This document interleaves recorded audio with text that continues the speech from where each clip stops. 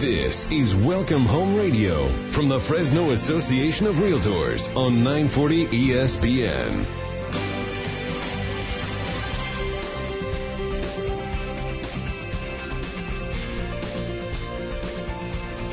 Well, good morning and welcome to Welcome Home Radio. This is Don Scordino, your host on our Valley's most informative real estate talk show. You know, you wouldn't go into a baseball game without a game plan and a strategy. So why would you go into the housing market without a game plan and a strategy? And who best to be your coach than your local trusted realtor?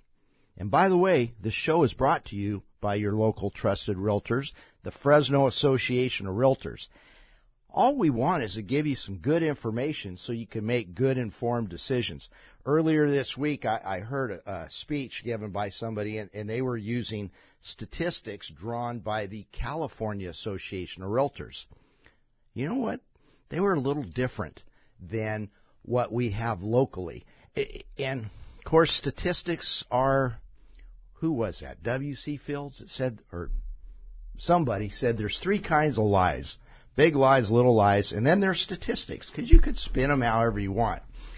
So what a setup for today's guest, because we're going to be talking some statistics that she pulled up. Today we have Gretchen Sullivan from RE/MAX Gold. You are the sales manager there, right? That is correct. Good morning, Don.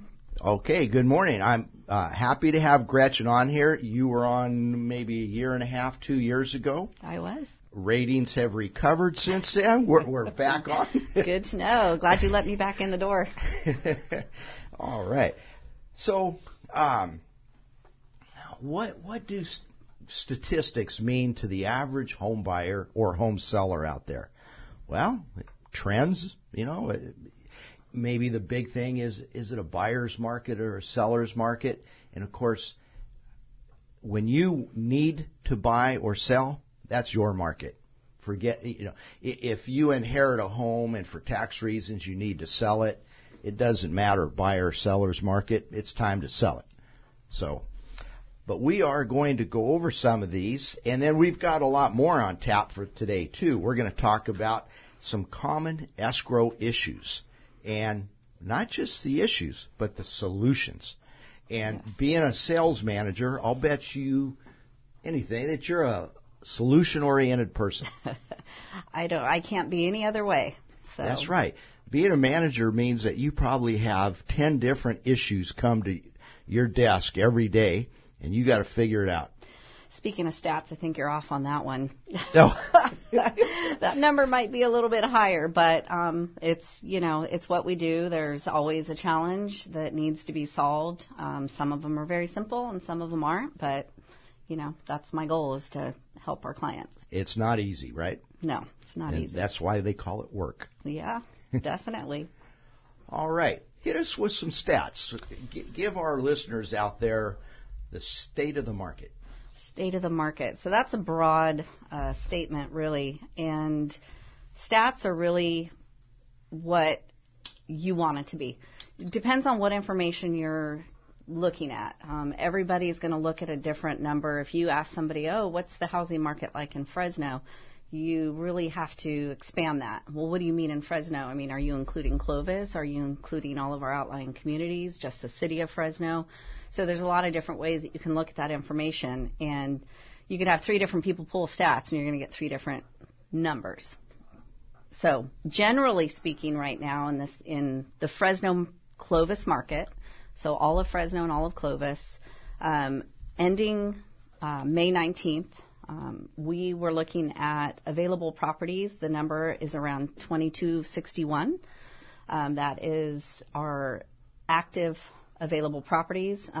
So somebody looking in the Fresno Clovis area have 2,200 properties to look at. Correct. That's from a broad view.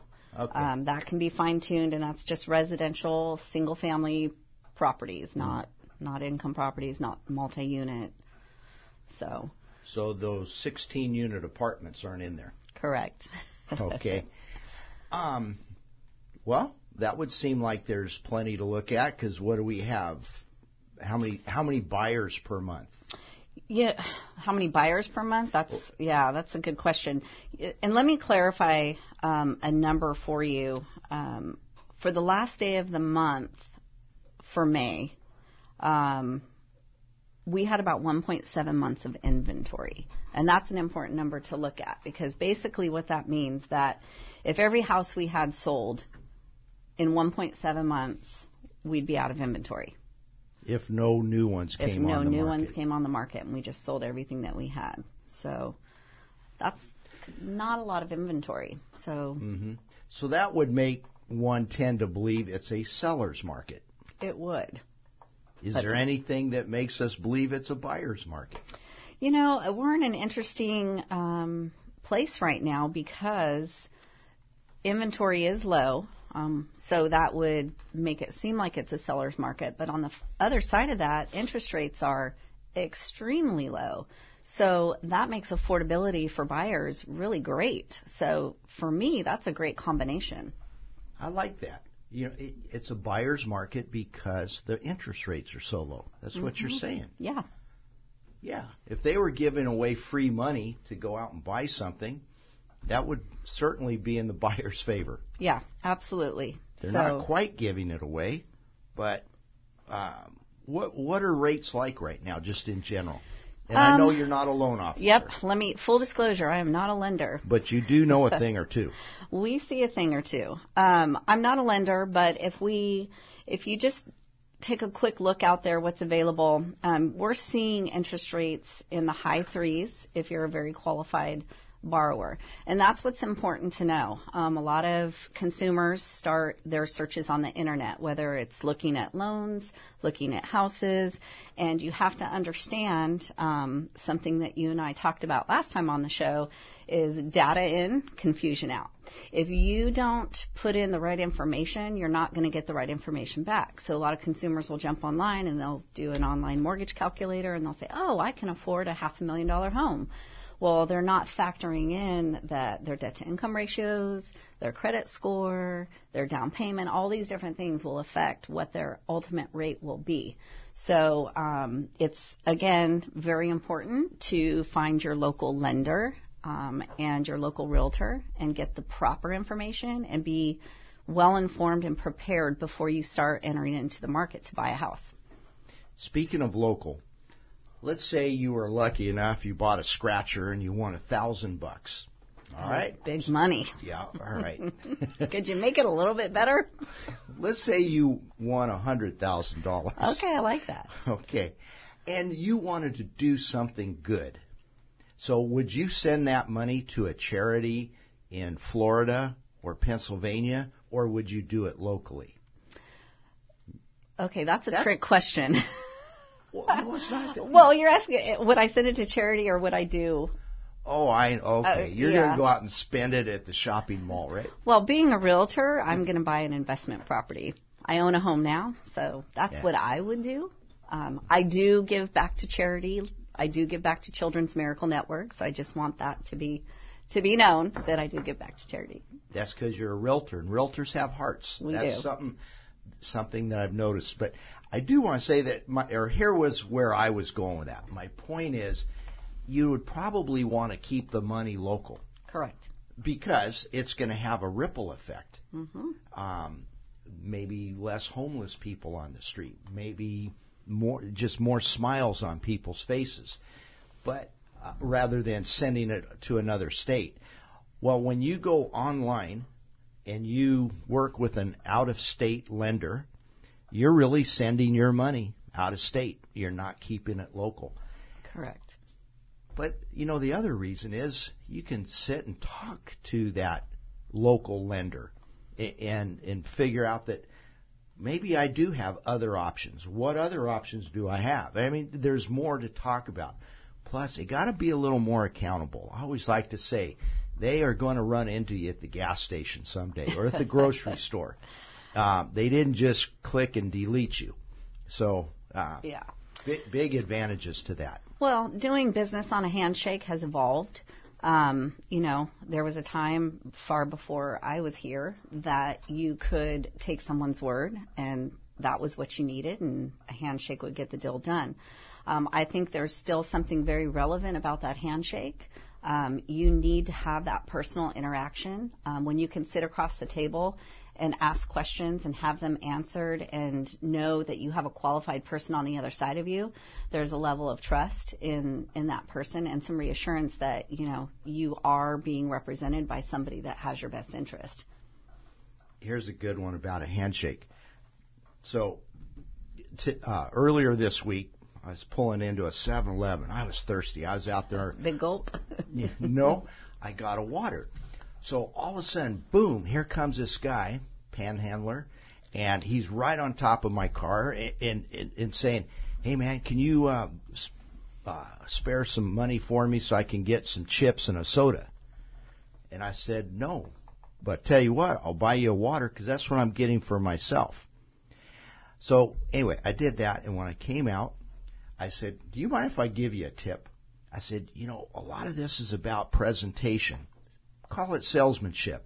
But to come right into my space, and to be 2 feet from me, asking me for something that's chips and soda.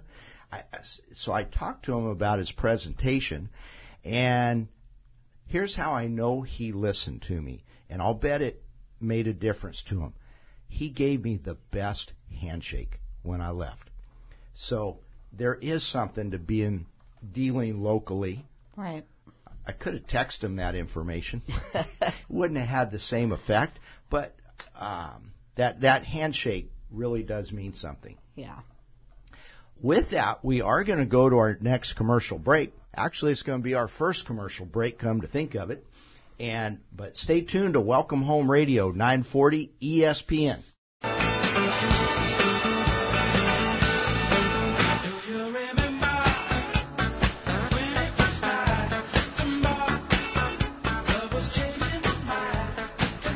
Welcome back to Welcome Home Radio. This is Don Scordino, your host, and here in the studio with us today we have the sales manager of RE/MAX Gold, Gretchen Sullivan, with us. As sales manager, I'll bet, like in the first segment, I guess that you probably have 10 issues a day that come across your desk. You said I was way off. I take it I was a little low on that, right? No, actually it's not that bad. It's in our industry, there are so many moving parts in a transaction. It's, think of a wheel on a bike. You've got a lot of different spokes, and if all those spokes aren't working properly, that wheel is not going to turn properly. So sometimes you got a spoke that goes out. You got to get it back in where it, needs to be, so the wheel keeps turning and we get the deal closed. Okay, let's talk about some of those common escrow issues. And there's one that seems to be bigger this year than it was the last 2 years, and that's repairs. I'm going to speculate the reason for that is 2 years ago the market was so white hot that the buyer probably figured, hey, I better not ask for the air conditioner to be fixed even though it's July. The seller might cancel me and take another offer. Now, with the market a little more normal, I think those repairs are back on the table. So, what's the best way, looking at it from a seller's point of view and a buyer's point of view, to deal with repairs? Yeah, so when we're working in transactions, there's a few milestones that once we get past them, we all breathe a little easier, and that's, the inspection period and, of course, the appraisal and the loan being approved. But from a repair standpoint, from a seller's perspective, in California, property is sold as is. That is the law. But that is unfortunately not a very realistic expectation when selling a home. If there's something wrong with your property, from a seller's perspective, if you're in contract and a buyer wants that fixed, you have to decide what you want to do. And most oftentimes, if it's reasonable, a seller's going to fix it to ensure the sale goes through. If he decides not to fix it with that current buyer, he does have the duty to disclose those issues to the next buyer that comes along. So some of the things that we like to recommend to sellers is to maybe do pre-inspections before they put their house on the market. This can be as simple as a home inspection, or it could be more thorough to include a pest inspection, a roof, and an HVAC inspection. Oftentimes the biggest things that lead to issues are deferred maintenance, and oftentimes sellers don't even know there's something going on.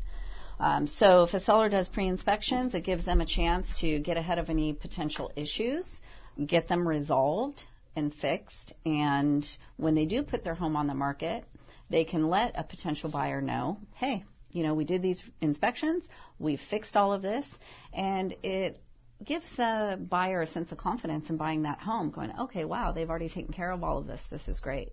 The other thing that sellers can do is offer a home warranty to a buyer. And when a seller gets a home warranty, they can also purchase what's called seller's coverage. And that seller's coverage actually gives them some coverage during the process while the home is listed. So if something does come up in inspections, they have just an extra measure of assistance. It's not going to cover everything, and I let people know this is not the whole solution. This is just something extra that can help during the process if something unknown comes up. And getting a home warranty, sometimes in a contract, you'll see where the seller's asked to pay for the home warranty. Sometimes they'll split it 50-50. But I think it's at least for 1 year a good extra bit of insurance, because the last thing you want is to close escrow and 2 days later you get a call that the air conditioner went out. And that happens more than you would ever know. And it's that first year when things are probably going to happen. And the reason for that is very logical. You have different users. Correct. And different usage. And I think the classic example is you've got just two people living in a home. They only wash so many clothes and take so many baths a day. And then you get a family that moves in. You have 4 kids, teenagers that run the water forever. There's a good chance that the sewage pipes might clog up. Just different users. Yeah, definitely. Okay, so repairs are a big thing that come up, but you mentioned another milestone, appraisals. Yes, appraisals. So what should a buyer and seller expect on that? Wow. So appraisals. I think wow says it all. That's my experience. Here's the thing. I mean, appraisers are, they have a duty, they have a role in this process. And so just to back up a little bit, when a buyer makes an offer on a home and they're using a loan to purchase the home, an appraisal is needed. The buyer's lender orders that appraisal through a third-party appraisal management company. So an appraiser is going to come out and appraise the property. Well, again, you can have 3 different appraisers come out and you're going to get 3 different opinions of value. So it's very important, in my opinion, that you are thoroughly discussing the market with your sellers and showing them the data to support where you advise them to list their home. At the end of the day, it's the seller's decision on what they want to list their home for, but it's our job to give them the information to make an informed decision. So if we're setting realistic expectations with our sellers, that's kind of the first step in getting to a good appraisal. Now,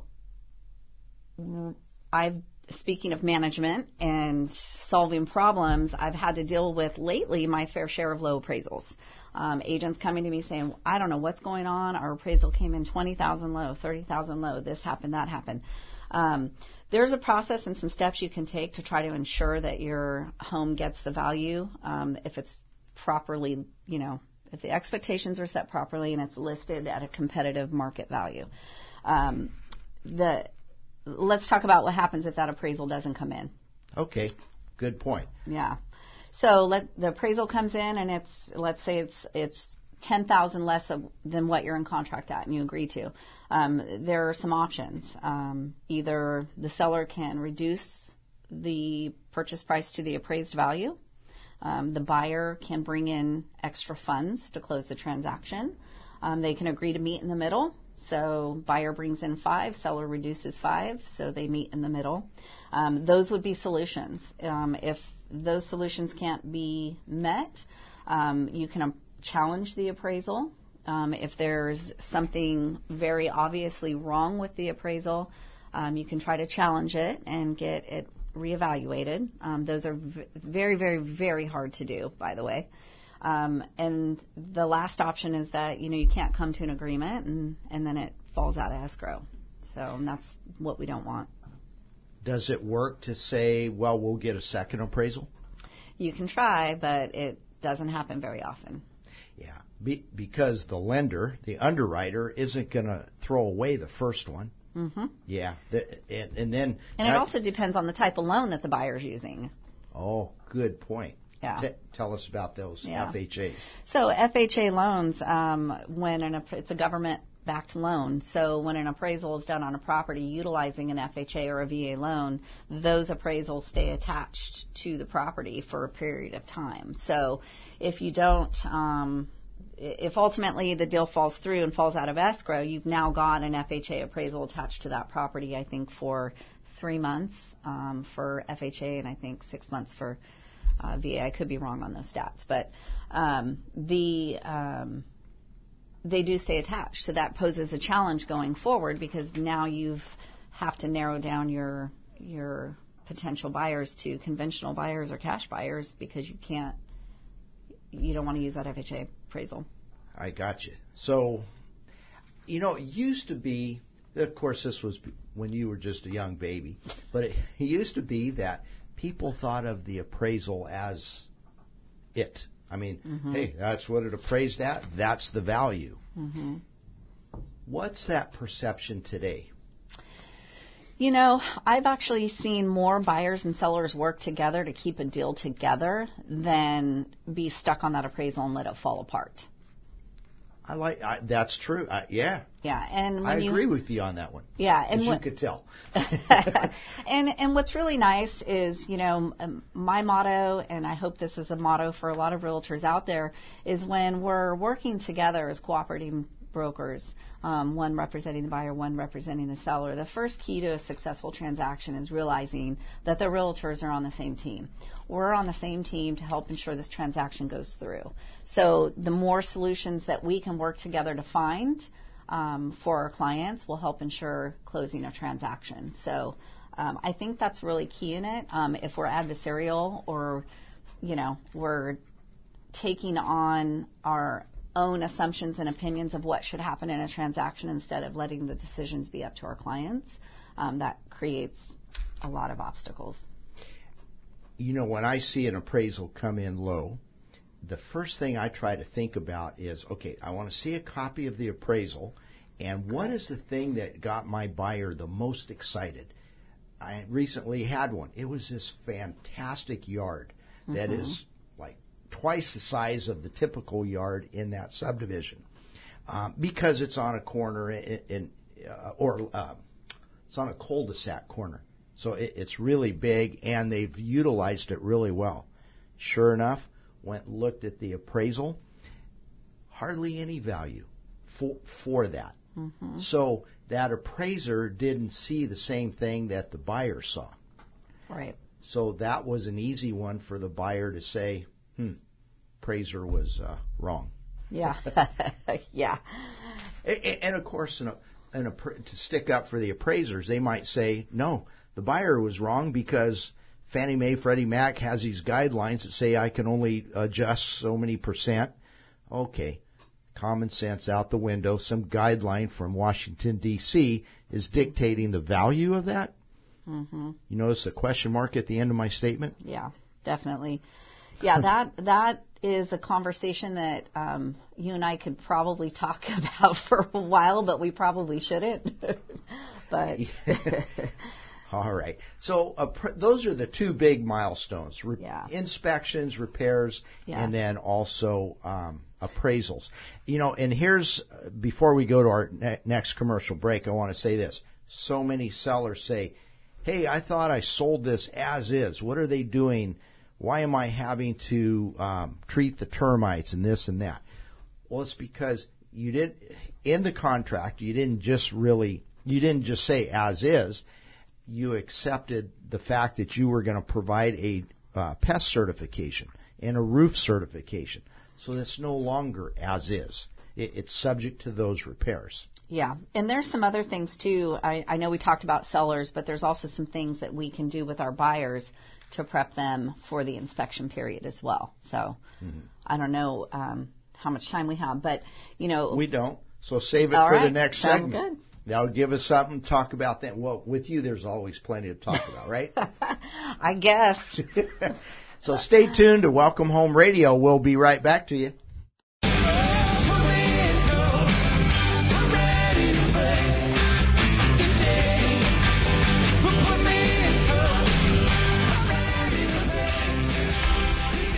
Welcome back to Welcome Home Radio. This is Don Scordino, your host, and here in the studio with us today we have Gretchen Sullivan, who is the sales manager for Remax Gold.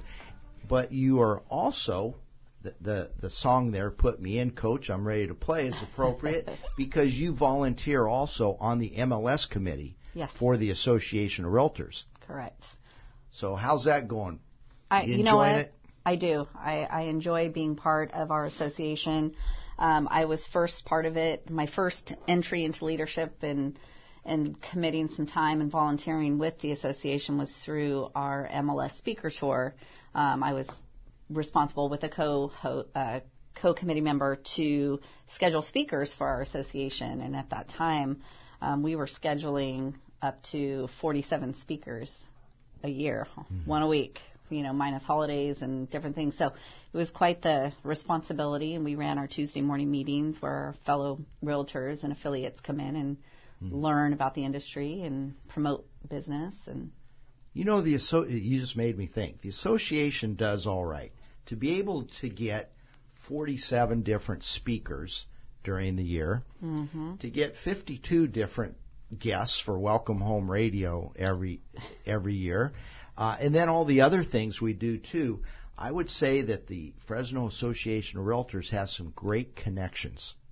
They really do. It honestly was the best thing I could have done getting involved with the association. I've built some amazing friendships and business relationships along the way. It's a fantastic organization. They're very supportive of our realtor community, and I'm very proud to be a part of the Fresno Association of Realtors. In those connections, you might think, well, okay, they're talking about the Association of Realtors, but the benefit to the consumer is those connections. Yes. Just this week, dealing with a seller, I'm representing the seller, and we're having to get over this monumental thing about the repair request. And the seller just did not agree with some of the things that the buyer was asking for. Very common. Yeah, very, very common. Well, because of connections, in fact, I called a guest that was on this show a couple of months ago, a home inspector, and said, hey, give it to me straight. Now, he wasn't involved in the transaction, but how is this supposed to be installed? He gave me the answer. My seller said, oh, okay. Yeah. And agreed to fix it. Yeah. It's, repairs are just, they are definitely a challenge, or can be a challenge in a transaction. And as I said earlier about sellers and setting expectations, we need to do the same thing with our buyers. They need to understand most often they're buying a home that is not brand new. It's used. It's been lived in. And sellers don't always know what's going on with the property. So it's not necessarily something they intentionally didn't disclose or talk about. That's why we do inspections. Buyers should always do inspections. We like to counsel our clients that, look, property is sold as is in California. However, when there are repairs needed, usually we can negotiate to get that done. But also setting expectations with your buyers about what should be asked for and what shouldn't. If you have a buyer that has wrote an offer up front where they asked for, $5,000 back in closing cost, and now they go into inspections and we uncover, a list of things that need to be done. Well, their request needs to be realistic because you've already asked the seller to contribute towards your closing cost, and they've agreed to do so. So they've given you a gift, if you will. Now we're at the repair phase, and you want all of these things fixed. Well, let's look at this list. There's always going to be something on a home inspection. I even recommend home inspections on new construction. There will always be something on that list. Let's talk about what is necessary and what is not necessary. And usually that comes down to issues that may be health and safety versus cosmetic. You want to be realistic. If you've got a little ding on something, that's kind of minor, but yet the hot water heater isn't heating, well, out of those two, which is more of a priority?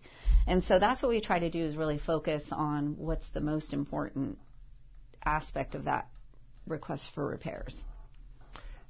I heard somebody put it one time that you focus on the three categories. Put everything the home inspector and the pest inspector, roof and pool inspector come together with, and if it's broken, that's one category. If it's maintenance, that's another category. Maintenance being like, you should put up gutters along this eave here because that will help in the future. That's not broken, but it's good maintenance. Right. And then there's the in-betweeners. In between, that's the third category. And those are ones where, as you go through that list, you might say, well, gosh, nothing's broken. Everything's a maintenance. Okay, maybe I will ask for a few of those in-betweeners, like the leaning fence post. Yeah. Of course, I love this one seller. He said, what's wrong with him? Couldn't they see that leaning fence post when they made me the lower offer? He has a point there. Yeah. I think it's important, too, that as realtors, we don't try to be professionals of something we're not. We're not contractors.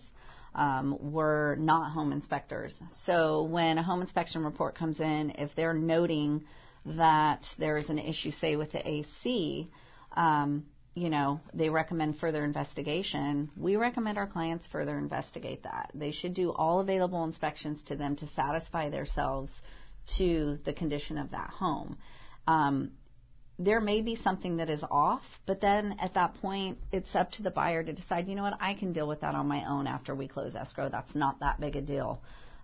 But always encourage your buyers to do all of their inspections because they do need to know what they're buying. It's a big purchase. And I think that's a really good point. The purpose of an inspection is not to create a punch list for the seller to fix. Correct. It's to know what you're buying. Correct. Absolutely. And that's where we, as realtors, have to guide our clients and not make decisions for them on what should or shouldn't be done. And a good example of that is, let's say, a crack in a driveway that could be a tripping hazard. And some home inspectors are going to call that a health and safety thing because you could trip. I think most sellers would say, well, we're in Old Fig Garden. What do you expect? Right.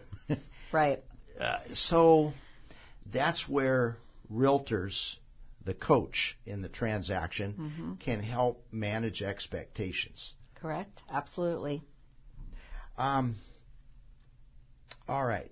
So what do you do? What's advice to a buyer when he says, well, the fence post is leaning? Should I ask the seller to fix that? Well, again, it's up to the buyer. How important is it to you to have that fixed? We have to look at the whole picture. And, how many items were discovered on that home inspection list and kind of prioritize what's really important and what may be less important on that list and go through it. At the end of the day, if it's important to the buyer to have that fence fixed, then they should ask the seller to fix it. But the seller has every right to say, no, you go ahead and fix that. It's not that big of a deal, and it's a simple fix. We can volley back and forth, but it's entirely up to the buyer. They want to ask for it. Now, I want to throw something in there, too. From experiences I've had, I think it's important for the buyer, if the buyer wants to get the seller to fix a lot of things, act timely and efficiently in your request.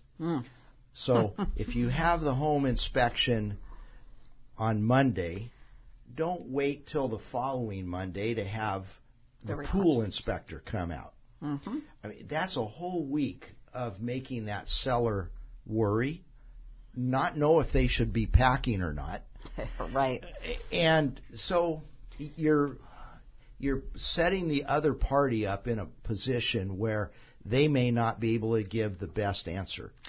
Right. And this is where having a realtor really comes in hand for you as a consumer. Your realtor is going to guide you on that process. And a little fun fact to know, since we're talking about repairs, is as a buyer, if you submit a request for repairs to a seller, they have no obligation to respond to that request for repairs. They don't even have to respond. So, let's say they respond with a no. What happens then? Wow, you want to make this really interesting, don't you, Don? That's an unfortunate situation. It does happen.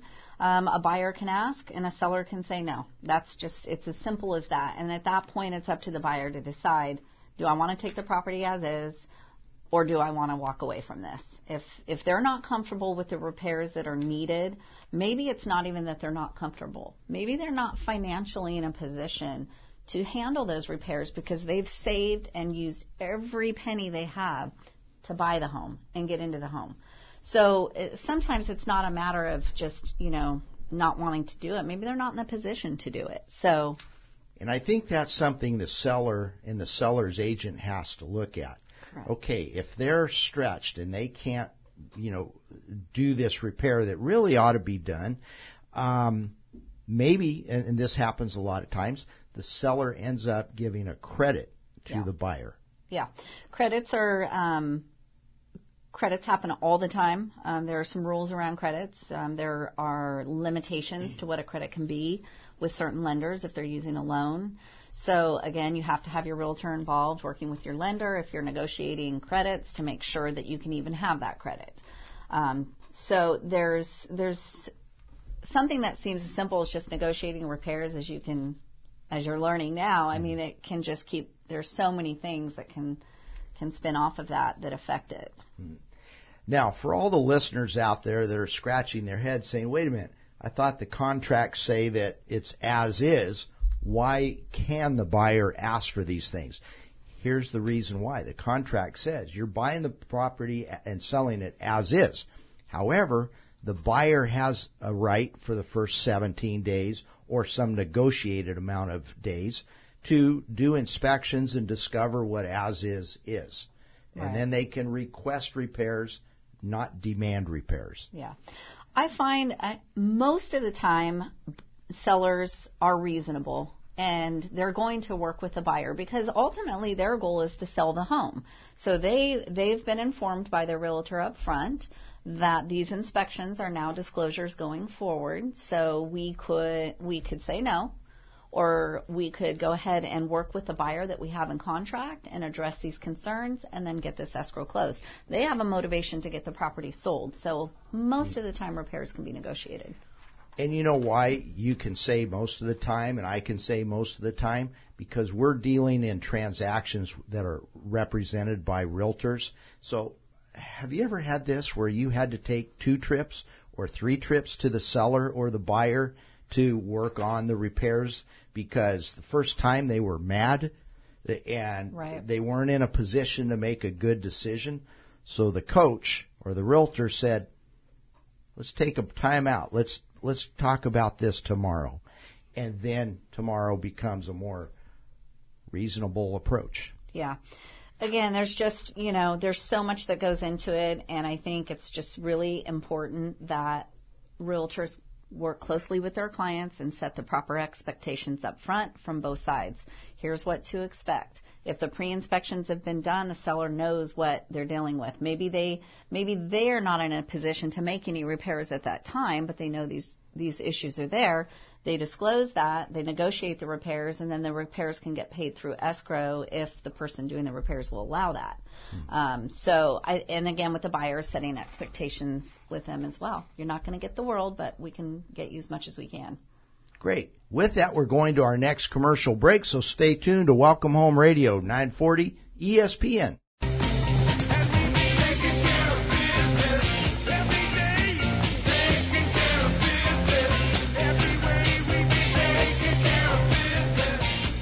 Well, welcome back to Welcome Home Radio. This is Don Scordino, your host, and here in the studio with us today, we have a great realtor, Gretchen Sullivan.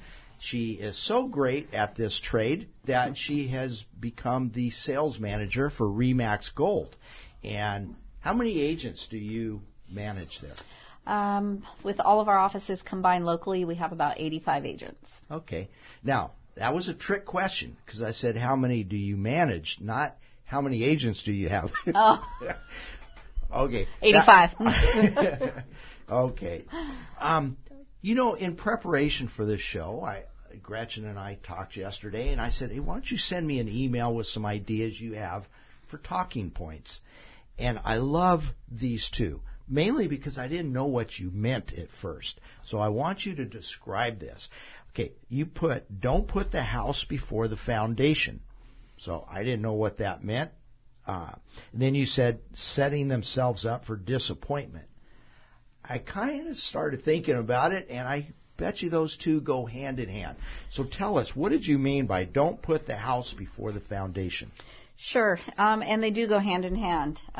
Oftentimes, people are very excited when they start thinking about buying a home, and or even selling a home, and they just run. They take off out of the gate, and they just go with it. And it's, you can't build a house without the proper foundation. And so that's kind of what this is meant to say.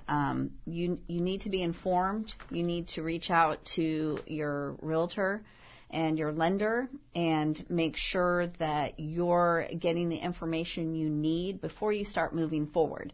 Because if you don't, then you're going to set yourself up for disappointment. So often we get calls and, it's just the same call all the time. Hey, I want to see this house. Okay, great. We always ask, do you have a realtor? The answer is no. The next question is, are you paying cash or have you met with a lender?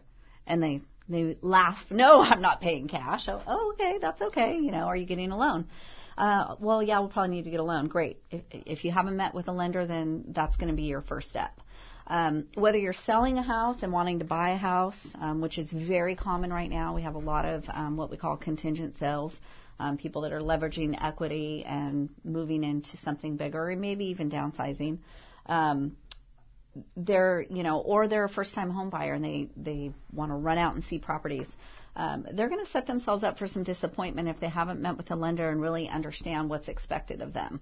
They need to know, how much do I qualify for? And am I comfortable with the payment at that amount? Because somebody may qualify for a $400,000 loan, but they're not really comfortable with the payment associated with that. So being qualified for something doesn't necessarily mean that's what you want to buy. By the way, I love those kind of buyers that can qualify for $400, but they only want to buy to $300. And the reason I say that is because they are putting some logic into it, not just emotion. Of course you're going to love a $400,000 home more than a $300,000. Possibly. Yeah. But there's that good mixture there. Okay, yeah. So a few weeks ago, somebody said something to me, and I immediately rejected it in my mind. And he said, location used to be the biggest denominator in the value of a home. It's now emotion. Okay, I immediately rejected that in my mind. It's like, this makes no sense. Emotion. But it's a thought I can't get out of my mind, and the more and more I think about it, that person might be right. Not that emotion is 100% of a decision, but it's becoming more and more. So here's what I'm thinking. You go back 20 years ago, somebody saw one picture of a house on the internet, or in the old MLS book, and then you went inside and you actually looked at it. Now you have 25 to 50 pictures of the home. I mean, you can see the laundry room. You can see the expansive kitchen. And, of course, they're not just pictures of the home anymore. They're professional photos. Many of them are, and some of them even have virtual staging. So, of course, it's going to look more. So it's playing more to emotion today than it was 20 years ago. Get it? What's your comment on that one, Gretchen Sullivan?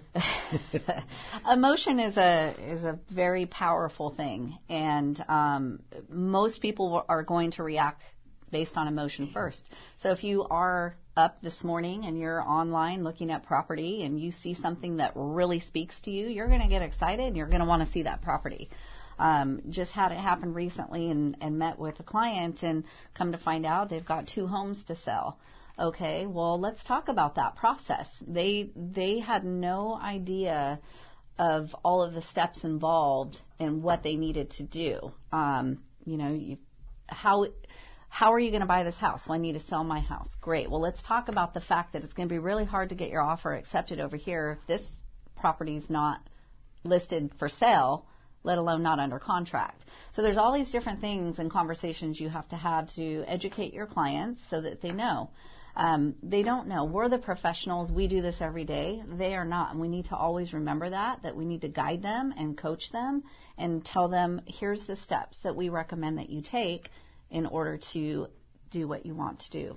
I think what you're saying is exactly what I said in the opening of the show, that the realtors are the coach that helps people come up with a game plan and a strategy, and you wouldn't go into the game without a game plan. Correct. So the person who jumps on board and says, I want to go see that house, and there's no game plan, they haven't sat down and talked with their trusted realtor yet, they're going into the game without a game plan. Yeah. I mean, you defer to your accountant for your taxes. You defer to your attorney for legal advice. You should defer to your realtor for real estate advice. I heard a good one last night at the Community Housing Council, and there's the 5 most important people in your life. Of course, your spouse, your partner, but then there's your doctor, there's your attorney, there's somebody else, I forgot, but then also the realtor. And the realtor is important in someone's life because that's your home. Hey, right. In 1 minute or less, because the show's coming to a close, you've done a good job, Gretchen. Thank you, Don. What do you want people to remember most about today's discussion? I think what I would like people to remember most is that we are the professionals. The realtors are the ones that can guide you and ensure success in your transaction. Whether you're selling or buying, we can help you through that process every step of the way. Let us do the heavy lifting for you. Okay, excellent. And I hope this show has helped a lot of people with good information, because that's what this show's all about. 11 years ago, we started it with the goal that next time there's a housing downturn and there's foreclosures out there, Fresno will not be in the top 10 in the nation. We won't even make the top 100. No. And that's because we're going to make good, informed decisions. Yes, so thank you, Gretchen, today for coming in. Thank you, Don. And thank you to all our listeners for tuning in so loyally. Appreciate you.